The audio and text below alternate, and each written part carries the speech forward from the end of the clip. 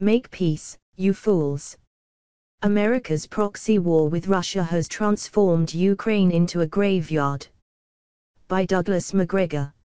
Incrementalism, the tendency to inch forward rather than to take bold steps, is usually preferred by political and military leaders in warfare, because the introduction of a few forces into action puts fewer personnel at risk, and, in theory, promises a series of improvements over time, often through attrition. In 1950, the Joint Chiefs of Staff, led by the then Chairman General J. Lawton Collins, recommended short envelopments along the Korean coastline that were designed to gradually increase the size of the U.S. and Allied enclave known as the Pusan Perimeter. The idea was to buy time to assemble enough forces to launch a breakout on the Normandy model. But General of the Army Douglas MacArthur disagreed. He argued for a daring, deep envelopment that promised to cut off the North Korean forces south of the 38th parallel that were encircling Pusan. As it turned out, MacArthur was right. Today, we know that the short envelopments were exactly what the North Korean command was prepared to defeat. In retrospect, it is certain that along with their Chinese allies, the North Koreans were familiar with the operational employment of U.S. and Allied forces during World War II. Eisenhower's insistence on a broad front strategy that moved millions of troops in multiple armies in parallel across France and Germany to Central Europe conformed to the low-risk formula. In light of this history, it was reasonable for the North Koreans to believe that MacArthur would never split his forces and launch an amphibious assault far behind North Korean lines. It was simply too risky. And the operational concept for Incan was also inconsistent with the way U.S. forces were employed during the Civil War and World War I, wars won through attrition, not maneuver. In February 2022, Russian President Vladimir Putin opted for incrementalism in his approach to the special military operation in Ukraine. Putin committed fewer than 100,000 Russian troops to a shallow penetration attack on a broad front into a country the size of Texas.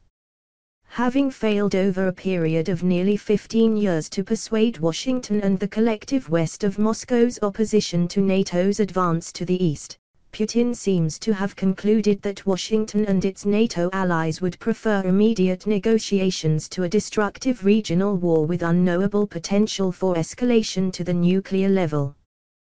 Putin was wrong. He made a false assumption based on rational choice theory. Rational choice theory attempts to predict human behavior based on the assumption that individuals habitually make choices in economics, politics, and daily life that align with their personal best interest. The problem with the theory is that human beings are not rational. In fact, the human mind is like a black box. It is possible to observe what goes into the black box and the decisions that come out of it, but the actual decision-making process that unfolds inside the black box is opaque. In international relations and war, the defining features of human identity, history, geography, culture, religion, language, race, or ethnicity, must also figure prominently in any strategic assessment. For reasons of culture, experience, and innate character, MacArthur was a risk-taker. As Peter Drucker reminds his readers, culture is the foundation for human capital. These realities routinely defeat the unrealistic expectations that rational choice theory creates. Instead of approaching the negotiating table, Washington discarded the caution, given Russia's nuclear arsenal, that had guided previous American dealings with Moscow. Washington's political class, with no real understanding of Russia or Eastern Europe, subscribed to the late Senator John McCain's notion that Russia was a gas station with nuclear weapons. Putin is not a risk-taker.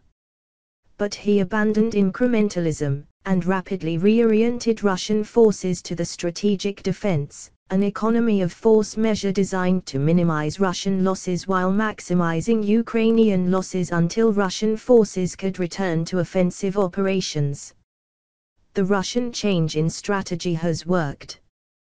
Despite the unprecedented infusion of modern weaponry, cash, foreign fighters, and critical intelligence to Ukrainian forces, Washington's proxy is shattered. Ukraine's hospitals are brimming with broken human beings and Ukrainian dead litter the battlefield.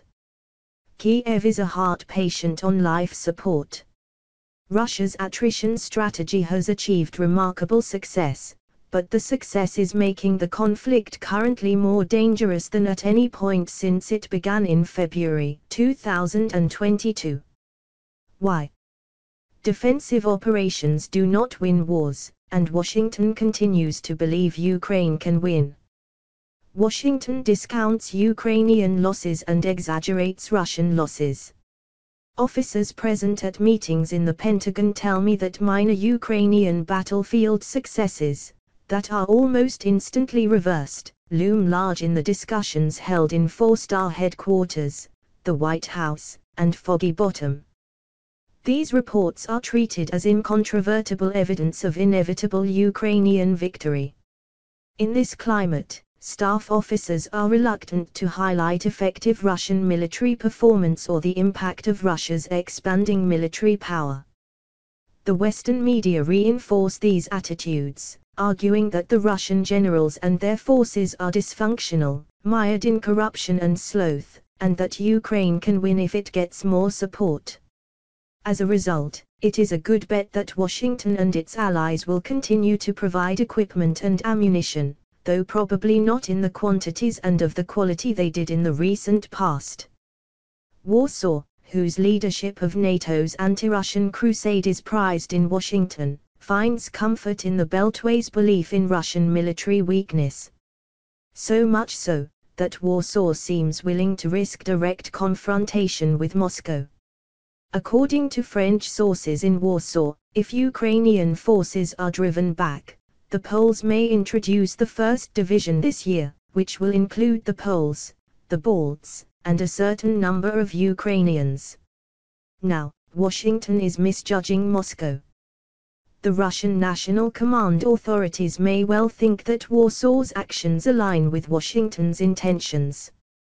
President Biden's executive order to extend hazard pay to American soldiers currently serving in Ukraine, who are not supposed to be there, no doubt reinforces this opinion. But it is far more likely that the Polish tail wants to wag the American dog. The Poles know their military intervention in historic Galician Ukraine will provoke a military response from both Belarus and Russia. But Warsaw also reasons that Washington's air and ground forces in Europe are unlikely to sit quietly in Ukraine, Romania, and the Baltic littoral while Polish forces fight a losing battle. America's proxy war with Russia has transformed Ukraine into a graveyard. Indulging Poland's passion for war with Russia encourages Poland to follow the Ukrainian example. The very idea must leave Moscow no choice but to bring all of Russia's military power to bear simultaneously against Ukraine, before the collective West stumbles into regional war. Make peace, you fools, before it's too late.